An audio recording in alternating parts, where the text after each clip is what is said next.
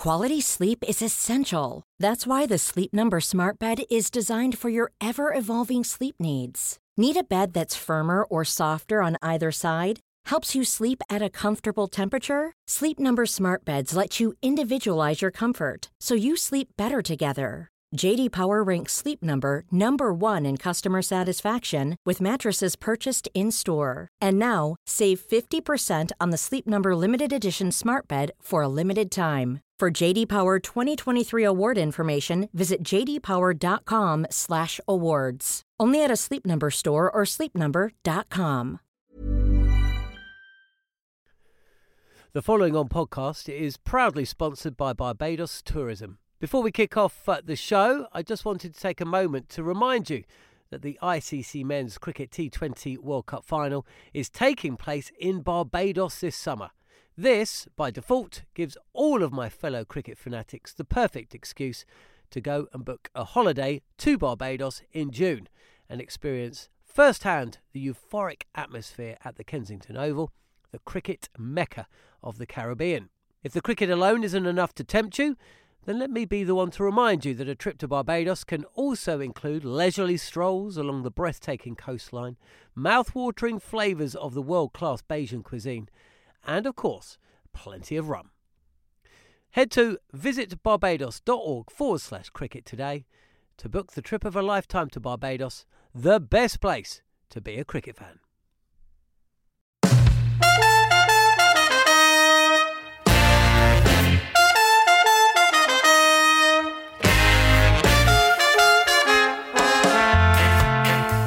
Hello and welcome to the following on podcast from Talk Sport. The Test series now firmly behind us. England's Red Bull specialists have made their way back to the UK and they've been replaced in South Africa by some familiar faces, some still sporting winners' medals and others, well, they got letters in front of their names. Cape Town's where the action will take place for the next few days, and next week's ODI, the first time the World Cup champions will have taken to the field for a 50-over tournament since Lord's in July. Quite a lot's happened since then, that's for sure. Australia, New Zealand and South Africa have been drawn with, lost to and beaten in the longer format. Ben Stokes has continued his winning ways, but unfortunately the other real star of 2019, Jofra Archer, will have to wait a little bit longer to get back to winning ways. He will now miss the T20 series that follows this with that injury that saw him out of the last 3 test matches of the recent series with South Africa. Plenty to get excited about though, especially when you consider the depth England possess. And one-man tip to give Johnny Bairstow and Jason Roy a bit of a challenge at the top of the order is Tom Banton, and he's been speaking to Andrew McKenna. You were involved in the T20s in New Zealand, of course, into this 50-over side. Of course, the first match that England will have played since that World Cup final. I mean, how does that feel, coming into a side top of the world? Yeah, it's pretty special, actually. I quite like to enjoy watching it back on YouTube. Obviously, the whole thing where Stokes dived in and the ball went off. But yeah, no, it's pretty special, obviously, to be here. Playing for your country is obviously something everyone wants to do from a young age, but yeah, I just hopefully take my opportunity when it comes. When you were watching that back in the summer when it was happening, did you think, I'm going to be in the next England squad that takes to the field? No, not at all. I just seem to take it day by day. And then, yeah, lucky enough to get a phone call, which was always nice. It's kind of been a weird year for me, to be honest. This time last year I was struggling in grade cricket. I don't know, cricket for me, I wasn't enjoying it that much. It was tough, and then came back. I wasn't really sure I stood at Somerset either. And then, yeah, the first white ball game kind of started off well, and I haven't looked back since then. So what happened? You just happened to get a few out in the middle and it just clicked? I wouldn't know. I've worked quite closely with Trez on a few things, and he's kind of been my mentor for me throughout this whole year. I still text him when I'm away and stuff. Just simple things, really. I've kind of found a new trigger, and from then I haven't looked back. So, well, we mentioned New Zealand, but of course before that you were in Australia with the Big Bash, and to be honest, social media feeds were essentially just a Tom Banton highlight reel for a while. I mean, it's fair to say it went well. Yeah, no, I loved it. I love the country as well. It's a great place. Journey's a bit of a problem for me, but yeah, no, actually it was so good, and hopefully going back next year. So, what was it about the Big Bash? I mean, lots of people talk about going and playing, but maybe what was the difference, say, with the Blast at home? The grounds were bigger. I felt like I'd swing a bit harder than normal. But no, I think just overall the way they run it's quite good. Just the small things like commentary. You see people like Shane Warne commentating, Michael Vaughan, Adam Gilchrist, Ricky Ponting. So it's quite cool to pick the brains of those guys. But yeah, just as a whole, I really enjoyed it. And I guess talking to the guys in the dressing room, new names, new faces, I mean, you're going out to the IPL, and that's always been Kevin Peterson's big argument about players going there, saying you go and you talk to these guys in the dressing room, you net with them, you learn so much. Is that true? Yeah, definitely. I'm going over with Morgs, and then McCullum's our head coach there as well, and then people like Russell, Pat Cummins. Not looking forward to those net sessions. Lockie Ferguson, Harry Gurneath. Just some of those names. So yeah, I'm really looking forward to getting over there and just small things, talking to them about how they approach the game. So yeah. So we've got 2 warm-up games here in Pal before the first ODI at Newlands itself. What are you hoping to get out of what could be 5 games of cricket for England in 50 overs? Just get back into 50 over routine. I felt like I haven't played much of it recently. Obviously being away, playing a lot of T20 cricket. There's a few things I've been working on, a few things I need to get a lot better. Probably by tomorrow I'm going to go back in and work on a few things with Ruti. But yeah, I feel like T20 cricket's kind of... I've not gone away from the basics, but obviously training in the nets, it's not going to be like a red ball net. So yeah, I just want to nail the basics really. Has there been much of a discussion in the team room? You know, maybe Owen Morgan said, right, OK, look, we've drawn the line after the World Cup. Now we're starting the cycle to the next. Is it a case of park that's gone, now we start again? This is, if you like, day one of the next cycle. Morgs is actually really chilled. He hasn't really spoke too much, to be honest. Obviously, first training session as a group, we've had a few before, but obviously the guys are resting from the Test series. But yeah, Morgs has actually been really good. He's always backing all of his players, but I think definitely we've got to start as if it's day one. That's never happened, but obviously something you're always going to think of. So. You mentioned the difference between T20 and 50, but the way this England side play, I mean, Owen said he would quite happily take 360 all out from 40 overs. Yeah. So actually, it's more of the same, isn't it? I guess so. Depends where you bat, I think.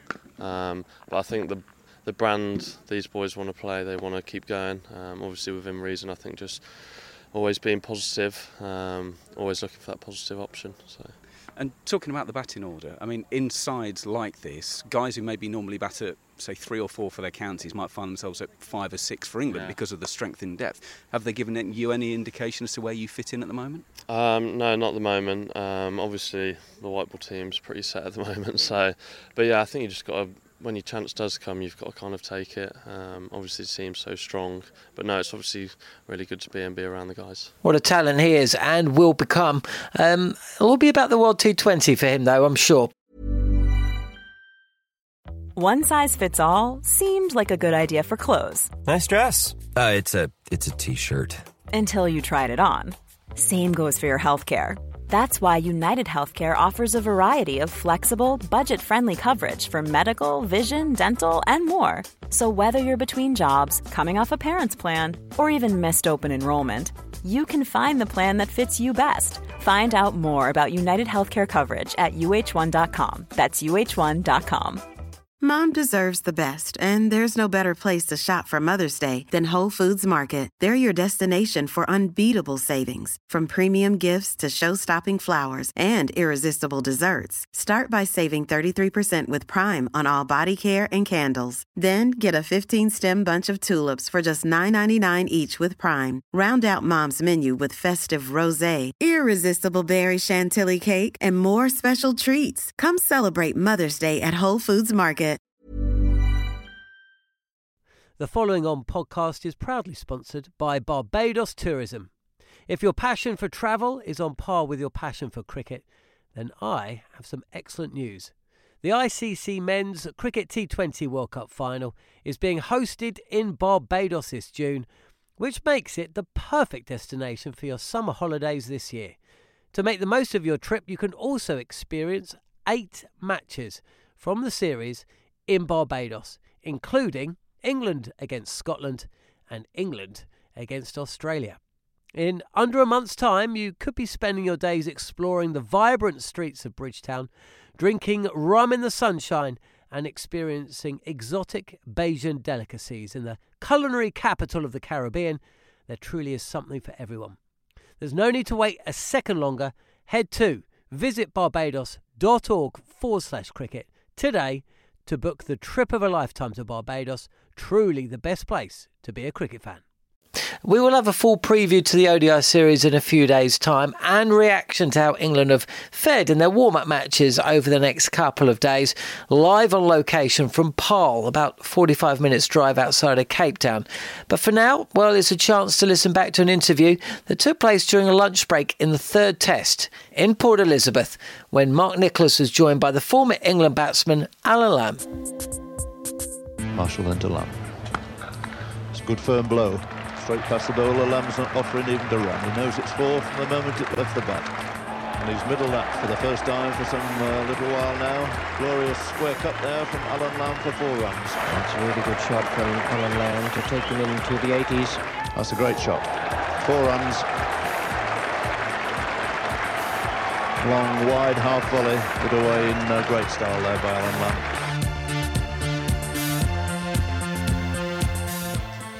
He's a lucky man that has had Richie Benaud and Jim Laker call his performances, and he's sitting alongside me.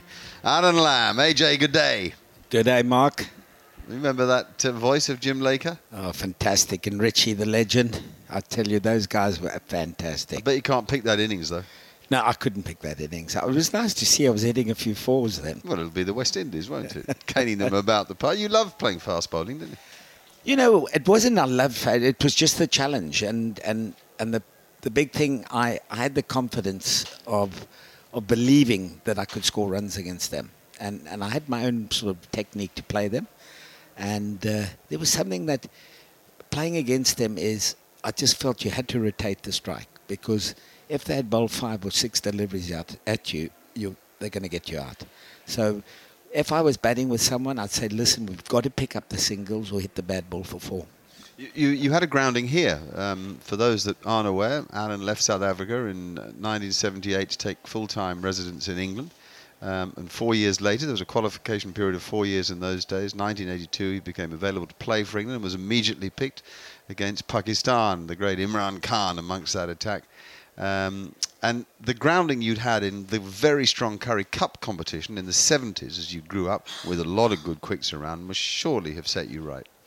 Yeah, I mean, in those days, it was like a test match because, you know, being banned from international sports, the Currie Cup was amazing. And, you know, there were such great players playing in there, as you know, saying Van der Baal, Proctors, Rices, LaRue's. You played with Garth, didn't you? Yeah, played with Garth. And you know, there were no prisoners taken there. You know, if you couldn't handle the fire out there, then no one will come and help you.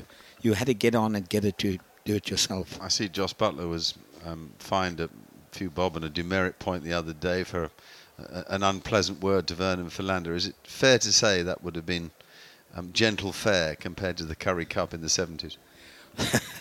That was just par. I think, my goodness, if you couldn't take a roasting from anyone, then, you know, that was it. But, you know, there were certain people that you would roast because they got affected. You wouldn't say anything to Javed Miandad or Alan Border or these guys or Viv Richards because, you know, it'll make them even worse. They weren't going to get out at all. And coming to England must have been a brave move. Tell me firstly how the family connection worked. Was it your mother or father's side? Both. One was born in Wimbledon, one was born in Wembley. Yeah. At what age did they leave to go to live in South Africa? They sort of went, Dad was about 15, and his dad immigrated. He was an Irishman, and he went over to Benoni, Witbank, and he was a builder. And Dad finished his schooling here and then joined the Air Force and fought in the Second World War, Spitfire fighter. And Mom's came from, her dad was in the RAF and he got transferred here to South Africa. You weren't the first South African to come and play for England. Tony Greig had lit the pathway, and his father, Sandy, was a pilot in the Second World War as well. Yep, that was it. And, you know, it was, Mark, it was sort of, I just looked at those heroes and Richards and Proctors and all these guys that were coming over on the Union liner to play cricket. And I remember I always used to watch them when I was a teenager and having a look. I said, I'd like to do that one day. And then we had all the English coaches come out and, Alan Oakman and David Steele and all these guys. And, you speak to David Steele, he said, well, no room. He wouldn't be able to come as an overseas player. There's no room for anyone like that. And then in 77, we got that opportunity with Eddie Barlow, who was playing at Derbyshire, and he invited Peter Kirsten, myself, and Garth LaRue over. And that sort of set the trend. And how did it work that you ended at Northampton then? Because Peter Kirsten turned down Northampton and went to Derbyshire. And I then got offered a year later, at the end of 77, I got offered the contract. To come and play for... No disrespect at all to Northamptonshire County Cricket Club, of which you have been a very important part for many years. But when you arrived, you must have thought Wantage Road was not Newlands, where you'd grown up playing for Western Province. Definitely not. Oh, my goodness. When I looked at that ground, I thought, wow. But, when I arrived, I think the secretary said, we've only just picked you because of your one-day cricket. And that's how he sort of said to me. In those days, we went into these offices. He would just have like a box. You'd sit on a box with no chairs. He'd be smoking 50 a day. And that's how it was. And, it was quite difficult because we were replacing Bishan Bedi and Mushtaq Mohammed, who they did not renew the contracts, or their contracts they expired from the Packer. So there was Safraz Nawaz there and myself. So I was filling some big boots in taking over basically Mushtaq's position. Did you immediately enjoy the lifestyle of playing county cricket? Yeah, I mean, listen, I got into it very quickly, and I had a total different attitude to majority playing, because you remember we used to have like the 100 over game, and then you used to get sort of bonus points and that type of stuff, and I remember the players saying, hey, slow down, we've got the bonus points, don't get out, because, the committee are going to look at your averages at the end of the season. And hire and fire you on the basis of whether you hit one up in the air now or not. Correct. And that was amazing. And I said, listen, the more runs we get on the board, the more chance we got to win this game. Yeah, and more runs we get them, and the quicker we get them. 3-day cricket then, of course, and then it turned to 4-day cricket later. But 3-day cricket was different. And you played 3-day cricket here, didn't you? Yeah, and uncovered wickets. You played on uncovered pitches? Yep. In England? Yep, 78. There were uncovered wickets. Were they? Really? Was it 78? I thought it wasn't. No, okay. 78 we played, and we played against Underwood. I was going to say, yes, we did too. That was interesting. We were 28 for 9 on a wet one against Underwood. You simply couldn't hit the ball, could you? No, it was incredible. But you know what? I think the playing on those on the uncovered wickets helped me play spin, because we didn't play a lot of spin in South Africa. And playing on those wet wickets, it made you had to let the ball come to you. You couldn't go after the ball. And I think that did help those uncovered wickets. Barry Richards was in chatting with us at lunchtime 2 days ago and said something interesting about the standard. He played Sheffield Shield cricket in Australia, obviously Currie Cup cricket here in South Africa, and then county cricket in England. And he said, no, it's not right to say that county cricket was the least good standard. You've got to remember that most of the world's best players were playing as overseas players, and most of the English test players were playing in their county sides. They'd come straight from a test back into a county game. And certainly in the first half of the summer, when the pitches were tricky and all the England players were fresh, the standard of county cricket was very high. Yeah, I totally agree. I mean, I think you had 12 West Indians playing in county in the county game, and you always had the best. And I think, you know what, if you couldn't learn from those players, you would never learn. And I believe county cricket was really strong then. Especially, you look at it. Look who you had: Greenwich and Marshall, and before that, Roberts. Yeah, Roberts. We had 3 at one stage. 3, Richards, Greenwich, Roberts. Yeah. And then you look at Somerset with Garner and Viv Richards. So, it was strong, and you learnt a lot. I think I learnt a lot from county cricket. Growing up here in South Africa, it was hard. You had to play, as you said, play quick bowling. You had to get used to it. No helmets. And I think the problem is why so many people get hit nowadays is because they don't watch the ball. And if you go back and see how many people were hit on the head with no helmets, it's hardly any. Do you think partly too then, because so many modern players come at the ball, hard at the ball, they take on the short ball in a way they would never have done because they've got a helmet on? Is that also a reason? Well, they know they're safe, number one. And a lot of them take their eye off the ball. A lot of these people duck into the ball. So, I've always been brought up is you have a tennis ball or something and you get someone to throw it at you. And you won't get hit because you're watching the ball. Every time someone takes their eye off the ball, it hits them on the back of the head or on the side of the head. You reminded me, actually, yesterday Mike Proctor was saying the reason his unusual bowling action developed was that he had a brick wall in his backyard, and he used to run in quickly, holding a bat in his left hand and the ball in his right hand. And he'd bowl from about 10, 15 yards at the wall, whirling his right arm over. And as he let go of the ball, he'd then switch that right hand onto the bottom of the bat with his left hand in control and play it back as it bounced off the wall. So that's how he got the funny action. You also developed your skills as a cricketer in an unusual fashion, as I recall. Yeah, we used to have a wall at the back door, at the back of a house, and then there was a side wall with the window there, and then there was a little gravel sort of piece where we put up the wickets. And if I didn't have anyone to play with, I'd have to throw it myself. And then I'd throw it against the wall, and then I'd play it. And then the ball would bounce off at it would go anyway, angles, yeah. And then so that sharpened your eye. Yeah, and if we hit it back, you could only really score runs by hitting it back at the wall. Right. It was only one if you played, just turned it around the corner. So this is what happened. If you didn't have anyone to play with, that was it. Now, you needed a sharp eye. Some mornings you woke up too.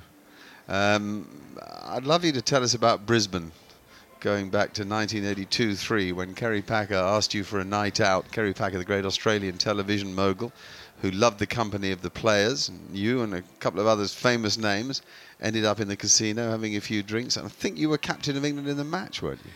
You're totally right, Mark. And what happened was David Gower got out the last ball of the last over of that game in Brisbane. And Tony Gregg came up, he said, listen, Kerry Packer would like to meet you guys. And wow, I'd never met Kerry Packer. And I said, and David Gower said, great. So we arrived at his suite and there was booze up and everything like that. He talked us through how the Packer series went and why he had a coloured ball and the clothing and everything. And we had a beer with him, and then he said, listen, what are you doing? I said, well, I'm not out overnight, Kerry, and I'm just going to take it easy. He said, we'll just nip down to the Gold Coast. We've got the drivers and everything. It's a good hour's drive away, everybody, by the way.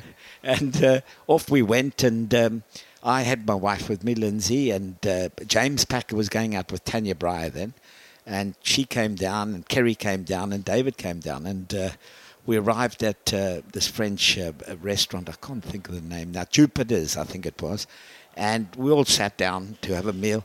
And I wasn't really that hungry, so I just said, I'll just have the prawns, thanks. And they bought me 3 little prawns butterflied. And Kerry somehow just lost his rag and went absolutely mad.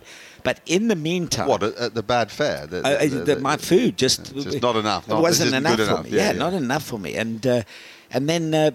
before that, he had ordered a 61 Chateau Lafite, so and he doesn't drink, and we had a Polymontrachet he had ordered, so we didn't even get a chance to have it. And by that time, Kerry had blown his stop and said we're going, and he didn't drink. So anyway, I looked at David and I said, listen, I've never had Lafite 61. And we quickly, as he was walking off, we poured ourselves a glass and quickly had a taste, and that was the only 61 I've ever tasted. So, and then we got rushed off to the casino, gave the girls $1,000 each and said, that's it, you're not playing with us. And we sat down and he said, listen, are we all playing? And I said, Kerry, I'm not really a gambler, I'll be out here. So he said, well, we're playing it.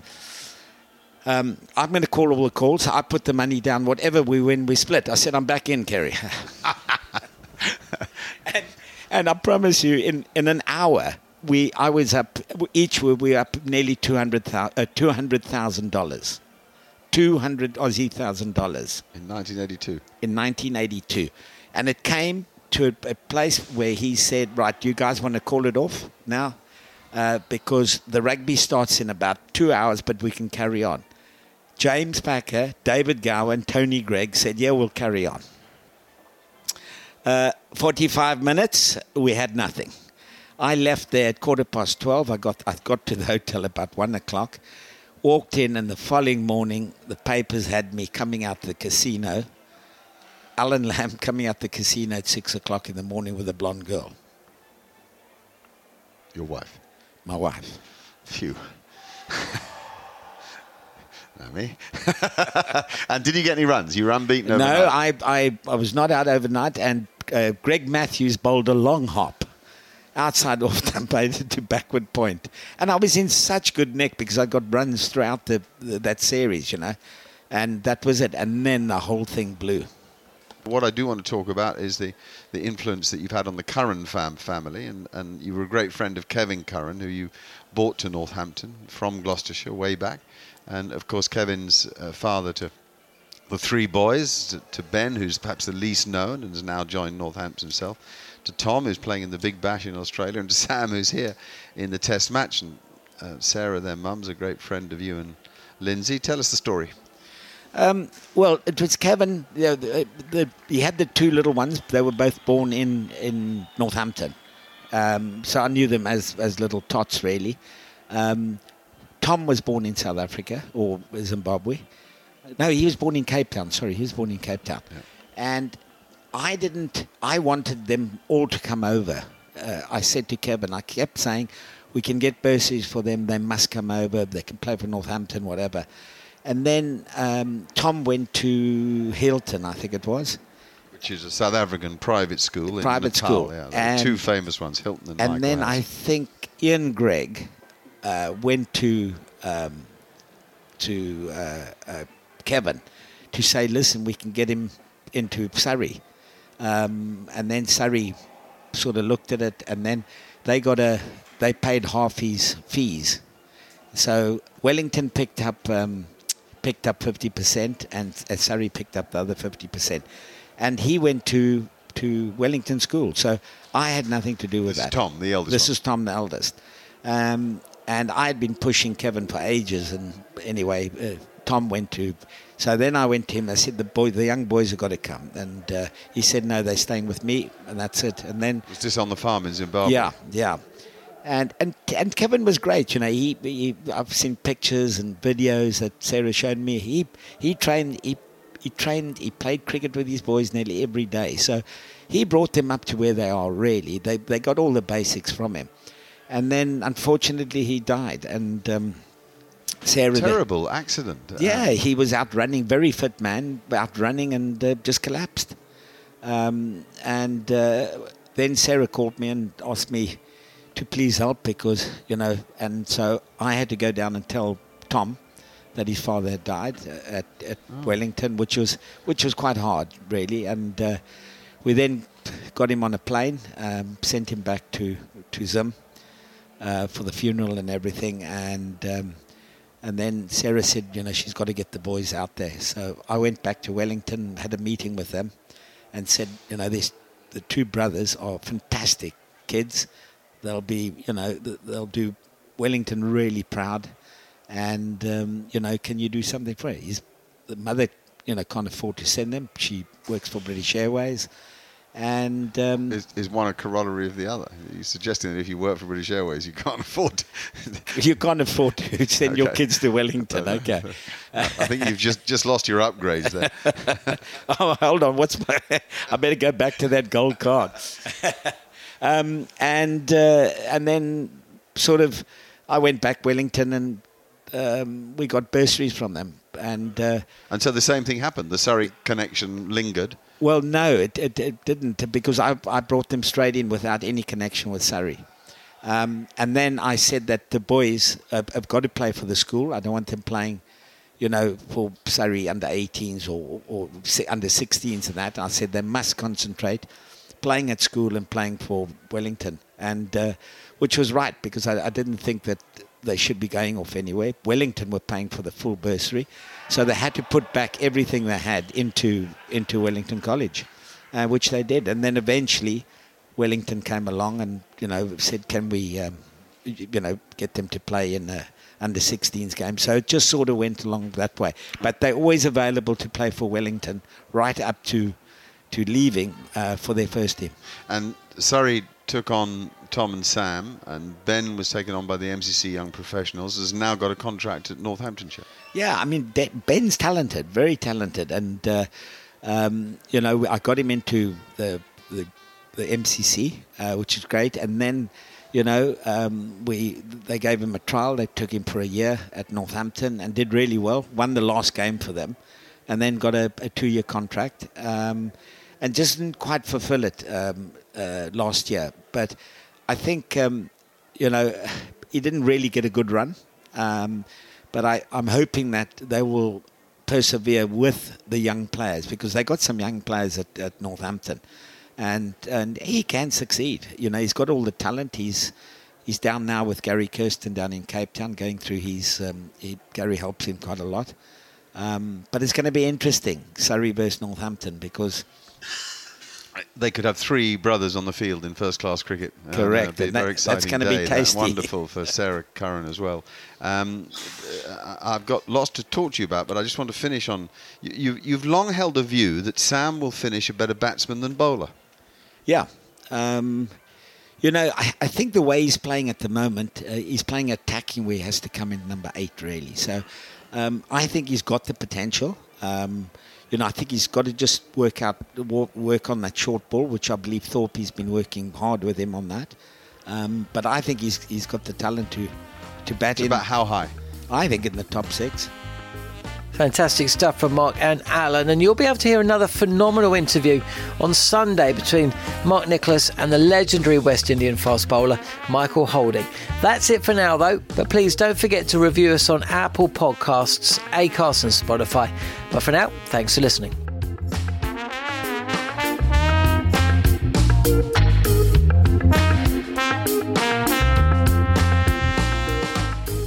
The following on podcast is proudly sponsored by Barbados Tourism, and this is your gentle reminder that Barbados is the best place to be a cricket fan.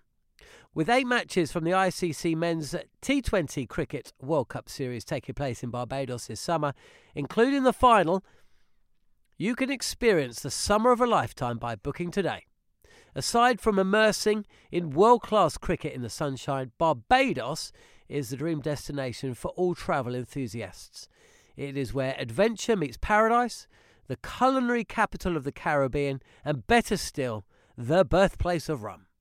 If you're keen to unite with cricket fans across the globe for what is set to be an unforgettable summer, then head to visitbarbados.org/cricket today.